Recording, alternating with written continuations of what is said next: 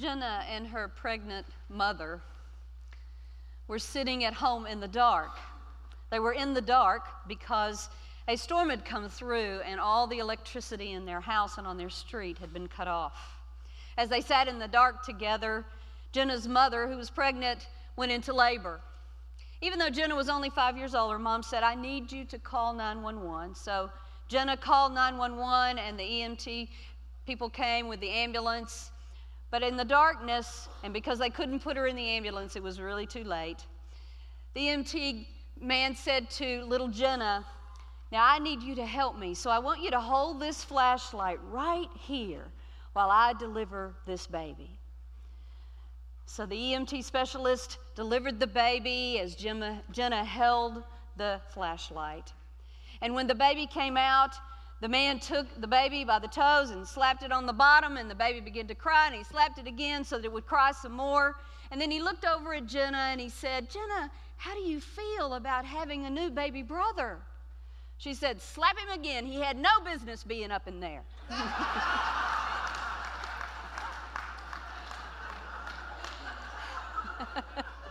Sometimes the perspective of children is a very interesting thing, isn't it? Seeing through their eyes and how things come to them and how it looks to them is always an interesting exercise. So this morning, as we've heard Reverend Terry read the scripture and the story about Zacchaeus, I want to invite us to maybe look at it with new eyes, with a different perspective. But before we do that, I just want to do a little experiment. I'm just curious of all those of you who went to church camp, how many of you learned the Zacchaeus song? Zacchaeus was a wee little man. Come on. Little man was he.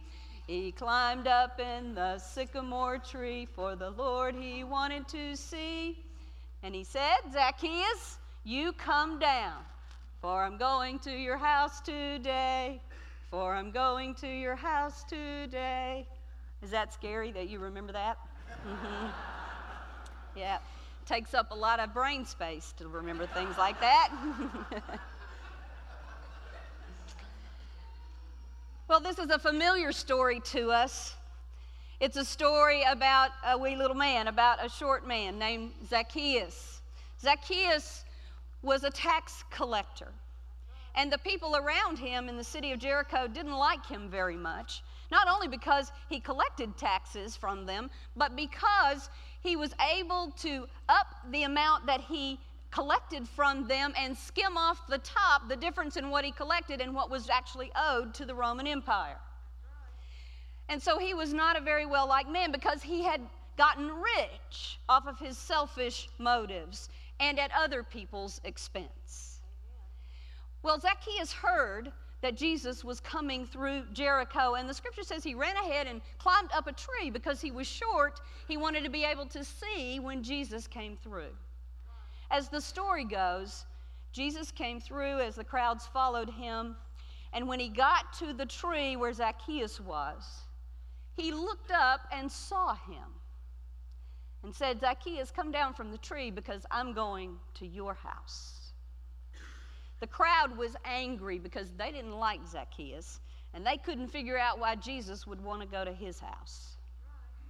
But Zacchaeus came down from the tree, and he said to Jesus, "You know, I have really done wrong. And so I'm going to not only pay back the taxes that I have stolen from people 4 times the amount, which is required by law, but I'm also going to give half of everything I own away." Something happened there, didn't it? And even though the story doesn't really fill in the blanks for us, something happened at the moment that Jesus saw Zacchaeus. There's a northern tribe in South Africa that has a special greeting when they see one another. The greeting is Sawubona, and Sawubona means "I see you." It's a special greeting because it's not just "Hi, how you doing?" It is a moment to stop and lock eyes and say, "I see you. I really see you." It means in its depths, I see all that you are. And the response when someone has seen you is to say, Sekona, which means, I am here.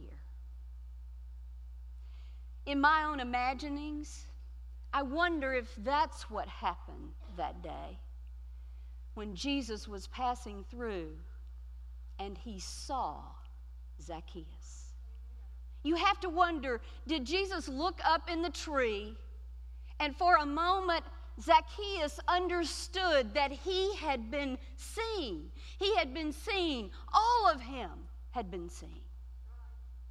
And did you hear Zacchaeus' response? He got out of the tree and said, I am here. Not only am I here, but because I have been seen by you, Jesus, I am changed, even in this moment. Things are beginning to change for me from the inside out, even in this very first moment of having been seen for all that I am.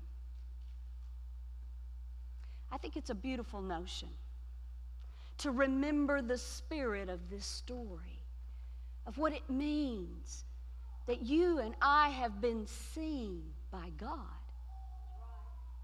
We have been seen. All that we are has been seen. And we respond, I am here. If you've seen the movie Avatar, then you know the two characters, Neytiri and Jake Sully, who form a love affair over time. The theme song of the movie is I See You. And there's a place in the movie where Neytiri says to Jake Sully, I see you. And she grabs his face and responds, I see you. In this world of passing each other by, where at best some days we say a quick hello, how are you? And the whole time we're moving on to the next thing. I just want to say, I confess I am one of the worst. And I am realizing as I contemplated this story that it might be really important for me to slow down a little bit, and when I meet people, whoever they are, is to take a moment so that I can really say, I see you. Oliver Sacks, a great neurologist, in one of his books, he talks about one of his patients, Virgil, who was blind in early childhood. He wasn't born blind, but in early childhood he became blind. Oliver Sacks did surgery on Virgil, and he did it, and he was able to restore Virgil's sight. Very interesting that though he restored his sight, together the two of them over time realized something very important. There is something different about having the physical capacity to see and the ability to see. What they discovered over time is that Virgil, though he was able eventually to see colors and images and shadows, he never was able to fully see. And Oliver Sacks said it's because there is a difference between our physical ability to have sight and our deep ability to see. He said of Virgil, no matter how much time went by, his behaviors continued to be that of a blind man. I want to challenge you this morning, and myself too, about the ways our behaviors say to people that we are blind, that we are unwilling and unable to see, that we continue to act like blind people. And you see, when our behavior is one of a blind person, that is how we become selfish. That is how we become self-centered, because when we are blind in our behavior, then we do not stop and look and see, really see. So God, in the person of Jesus and in the character of Zacchaeus, remind us that the beauty of our relationship with God is that God has stopped and said, I see you. I see every bit of you. I created you. I love you.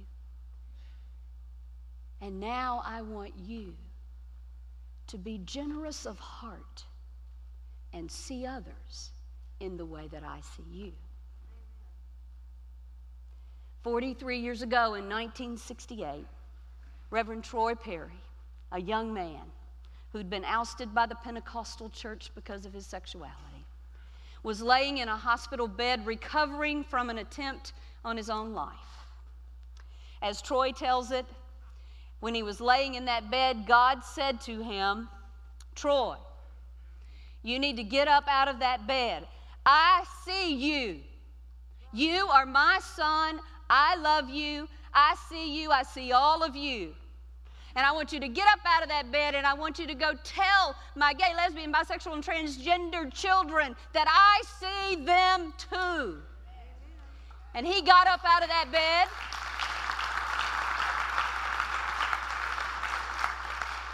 He got up out of that bed, and he ran an ad in the Los Angeles paper and had a Sunday service the next week in his home, and 12 people showed up. A good omen for us that 12 people showed up. And on that day, Reverend Troy Perry did exactly as God had told him. And when they came for communion that day, he gave communion to lesbians, to gay men, to transgendered people, to a Jewish person, and said, I see you because God has seen me. And ever since then, this movement that we call MCC has been under construction. We've been under construction all over the world. Churches all over this country where we began. And we've been under construction in Eastern Europe, where it was people of faith from MCC who led the first ever Pride Parade. We've been under construction in Jamaica, where Time Magazine says it is the most dangerous place for LGBT people to live in the Western Hemisphere. Our people there under construction go to church every Sunday at the risk of their life. Don't you wish you wanted to go to worship that much? We've been under construction in Africa, in a place where it is lethal for people to say who they really are and to be really seen.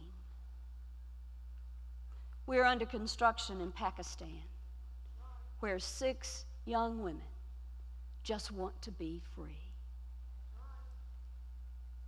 We're under construction in Australia, where our crave young people simply want to have air. They want to have air to breathe. And they want to say, I am MCC. So my friends, I think our challenge this morning is that if we're not careful, we will gather in rooms like this, enjoy all that we enjoy. From time to time, we will see each other, really.